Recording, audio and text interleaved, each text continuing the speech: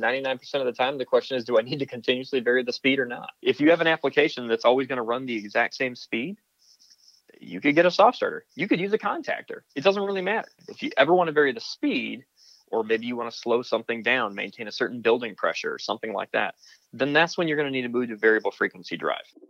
Welcome to EECO Ask Why, a podcast that dives into industrial manufacturing topics and spotlights the heroes that keep America running. I'm your host, Chris Granger, and on this podcast, we do not cover the latest features and benefits on products that come to market. Instead, we focus on advice and insight from the top minds of industry because people and ideas will be how America remains number one in manufacturing in the world. All right, welcome to EECO Ask Why. Today, we're going to be digging into an interesting topic about how do I select between a soft start and a VFD. Many different applications out there in the industry, and sometimes it can be difficult just to make the right decision. So we're going to hopefully help you make the right decision today. With us today, we have Mr. Chase Belkey from Siemens. Very excited to have Chase. He's been with us on a couple episodes now, and looking forward to his insight on how to make this decision and make the right one. So, Chase, maybe just for the listeners out there, can you just give us a quick recap of a soft starter and a VFD and how they apply to industry, please? Sure. So I think we talked about it a little bit in another episode, but there's three main types of ways to run a motor in the industrial plant. You've got a starter, and it's got its own line and load protection, and that's just on and off, right? It's just like a light switch. Then you've got a soft starter, and the primary goal of the soft starter is to ramp the load up slowly. You're slowly building torque with a soft starter so you don't rip belts off and damage things mechanically by providing too much torque. And then there's a VFD, where you can provide a continuously variable frequency and provide much more efficiency in certain applications. Those are the main differences. Very good. Well, thank you for walking us through that. So when you're looking at a high level from an application standpoint, are there any clear-cut areas to make a decision on when to choose that soft starter versus a VFD? Yeah, sure. The primary thing, 99% of the time, the question is, do I need to continuously vary the speed or not? If you have an application that's always going to run the exact same speed, you could get a soft starter. You could use a contactor. It doesn't really matter. If you want to run the same speed, you just want to make sure that your motor and that your gearbox are sized appropriately. And then you start them with a starter if you don't need to worry about starting torque issues. Or if you need to build that torque over a slow amount of time, then you use a soft starter. That's fine and well and good if you just want to run at the motor's rated speed all the time. But again, if you ever want to vary the speed, or maybe you want to slow something down, maintain a certain building pressure or something like that, then that's when you're going to need to move to variable frequency drive.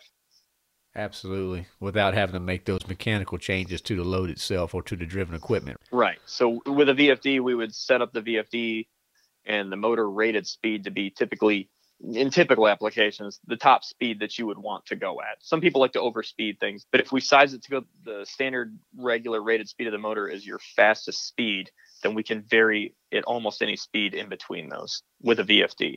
And the advantage is because the VFD does provide a variable frequency, and we also know that a motor only wants to spin at the frequency that it's given. So if we slow down those sine waves, the motor inherently wants to slow down. And that's what the VFD does for us. So the motor can run at a much lower speed and not overheat, not have overcurrent pull. Whereas the only way to slow down a motor running off of a contactor is to just overload the thing until it can't go any faster, or until it can't go any. That's right. To reach that locked rotor point, potentially. So when you talk about VFDs versus soft starters, physically, how much larger are they as a VFD than a soft starter typically? That's a great question. So in many cases, the VFD and a soft start for very small applications, 1, 2, 3, 4, 5 horsepower, they're not that much different in size. A lot of times they're very close. Sometimes if you're using an advanced soft start versus a small, very simplistic drive, they can actually be a little bit smaller. But that changes very much as the size builds. As soon as the size and horsepower starts going above 5, 10, 15, 20 horsepower, you will see a disparagingly large difference in size between a VFD and a soft start. As drive sizes have come down due to advances in transistor technology and things like that, it's still nothing to compare. If you took a 500 horsepower drive and a 500 horsepower soft start, the drive will definitely need far more room, and typically it's going to need a lot more cooling as well. That cooling is definitely important on the drives, no doubt. So another area that really comes into play when you're trying to make these decisions at the plant level, we have to talk about it here, is budget, right? Cost. And is there a typical rule of thumb when you start thinking about a percentage increase of cost in selecting a VFD over a soft starter? Know that it can vary a lot, but just didn't know if there was a rule of thumb out there that you could give us an idea about. Yeah, so it's roughly the same principle as size. For the smaller drives versus smaller soft starts, they're usually somewhat close. The drive is almost always going to be more expensive, even if you used a more advanced soft starter versus a very simplistic soft starter. The drive is still going to be more expensive, but the difference is not too bad, especially if you use what we would call like a more simplistic product. We have a little V20 drive, very simplistic in nature, still has some cool benefits and features, many of them in fact, but it's going to cost more than a very simplistic soft starter at the same horsepower level. Now, as the size builds, once again, you're going to see that cost go much more on a drive than with a soft starter, but you get a lot more with the VFD. So it's a trade-off. Right. I guess with that trade-off, what are some of those main functions that the VFD would offer you that the soft starter, doesn't inherently?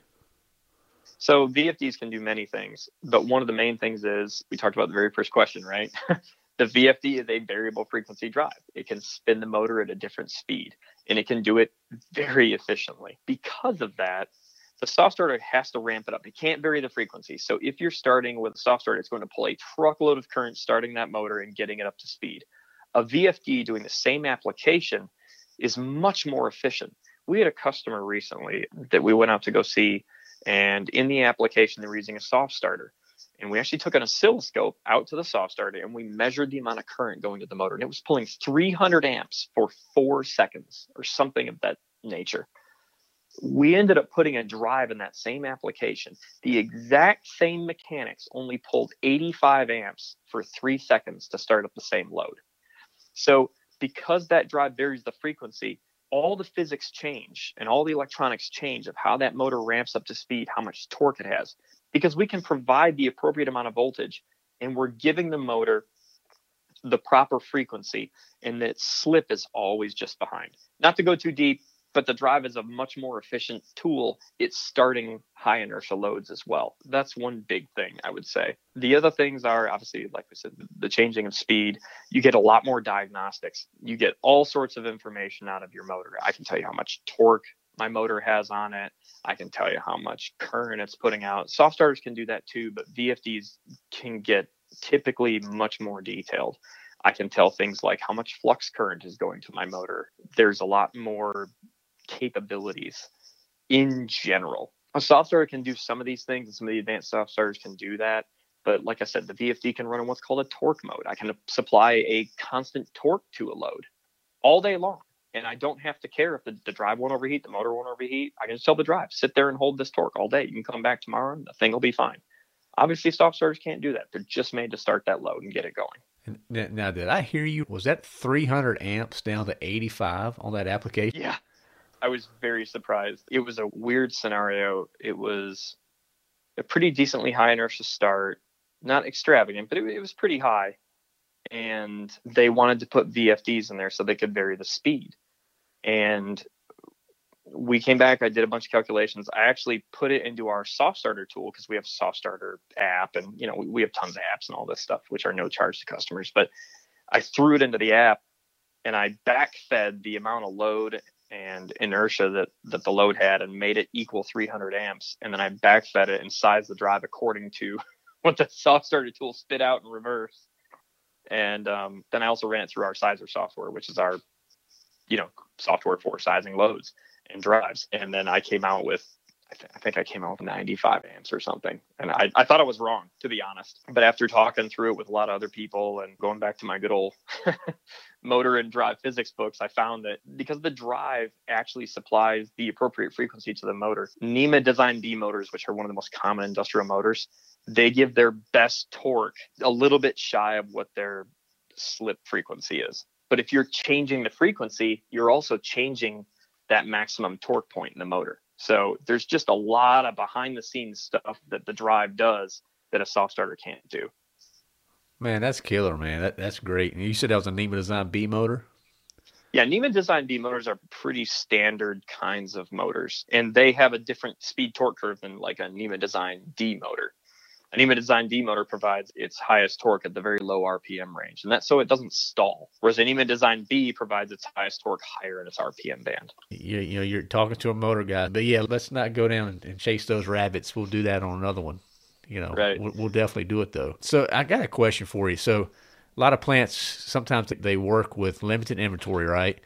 And they may only have drives on the shelf. So can I take a drive and put that in a soft start application every time? If all I had was drives and my soft starter went bad, could I do that? I really can't think of a situation where you can't.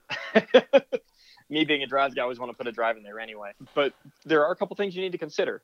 Things that we've already talked about. One is panel space. That drive's going to be bigger. Typically it's going to require more cooling power, right? Remember that in a very inexpensive soft start, it's going to switch over to a little internal contactor a lot of the times. Not all manufacturers and not all types, but sometimes it wants to do that. The drive is always running off of its transistors, so it's always making heat.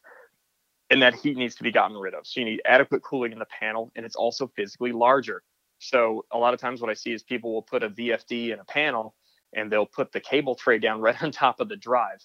And you've really done nothing but make a convection oven. So now we're just spinning hot air around the heatsink, but it's not getting out. So you can bake bread in there, but that's about all it's going to be good for.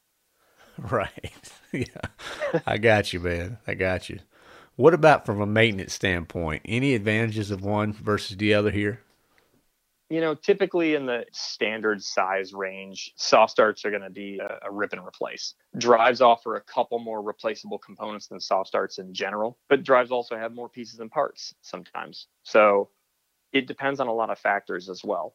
If you go back to that standard kind of soft start where it uses the transistor, if it uses it switches to bring the load up to speed, and then it switches over to its internal contactor, and it does that very often, you can still wear out that internal contactor.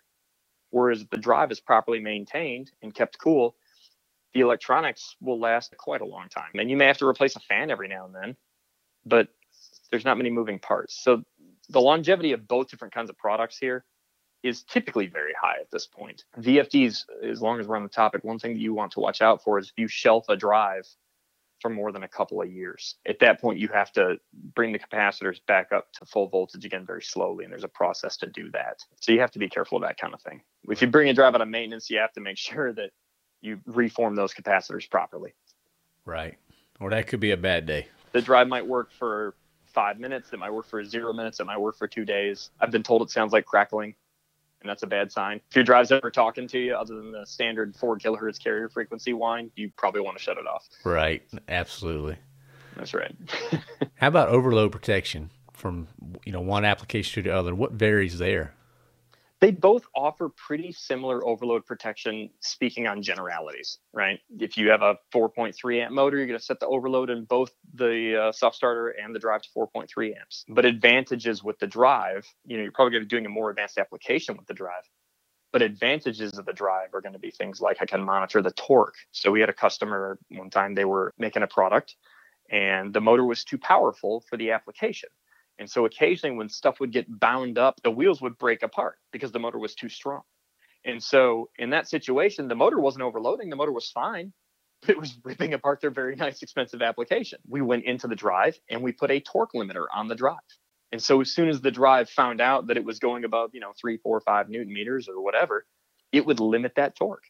And so now the customer had saved their application by using a drive. That's something that you can't do with a soft start. Absolutely, absolutely. Now, speaking of torque, does constant torque and variable torque play into consideration with making these decisions for drives versus soft starters? Yeah, soft starts have their own set of guidelines for sizing. You should always check with the manufacturer. Some soft starts have to be started only a certain amount of times per hour or, so many times per given amount of time. Drives are very different. They're always running off of the electronics, so it doesn't matter. You can start and stop a drive 85,000 times. It doesn't care. As long as you're not going over the drive's rated current, right? So that's what speaks toward the variable torque and the constant torque. If you do need to go over the drive's rated current for any reason, then you have to make sure that it's sized appropriately for it. Motors are really good at holding thermal energy, right? Or taking a long time to overheat. You can put 200% of current through a motor for a pretty long time. And the bigger it gets, the more time you can do it for. But a drive, because of its transistors, they overheat very quickly. And so using a constant torque application, we would use what we call a high overload drive. And that basically means it can supply more current to the motor for a longer amount of time. Okay.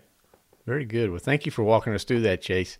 Just to wrap us up here, I really think you've done a great job of breaking this down, but just from your experience, and I think that story you gave was just outstanding, but is there any other advice you'd give our listeners when they're trying to make the decision to go between a VFD and a soft starter? Absolutely. I sell drives, so you can call me directly. And no, I'm just kidding. That's right. It really boils down to that very basic principle. Do I need to vary the speed a lot? Or even sometimes, if I have a conveyor that one day it's running a certain product at 900 RPMs and the next day it's running at 1800 RPMs, could I do that with a soft starter? Well, no, not unless I change the gearing. And not many people want to sell multi-speed gearboxes anymore. So really looking at whether I need to vary the speed or not, or whether I want to do advanced things like maintaining a limited amount of torque. Maybe it runs at the same speed all the time, but I never want it to go over a certain amount of torque and it's too expensive to replace. Those kinds of situations. Right. Well, man, you really helped us here. You brought a lot of knowledge to the table. I think you helped our listeners understand, how to make these decisions, because ultimately we want to make the best decisions out there in our plants and, to make things the most reliable, the safest, and to run the longest. So, Chase, thank you again for so much knowledge that you bring us. Really enjoyed having you on this episode. No, thank you. It's great to be on the show. Thank you for listening to EECO Asks Why. This show is supported ad-free by Electrical Equipment Company. EECO is redefining the expectations of an electrical distributor by placing people and ideas before products. Please subscribe and share with your colleagues and friends. Also, leave comments, feedback, and any new topics that you would like to hear. To learn more or to share your insights, visit EECOSY.com. That's EECOASKSWHY.com.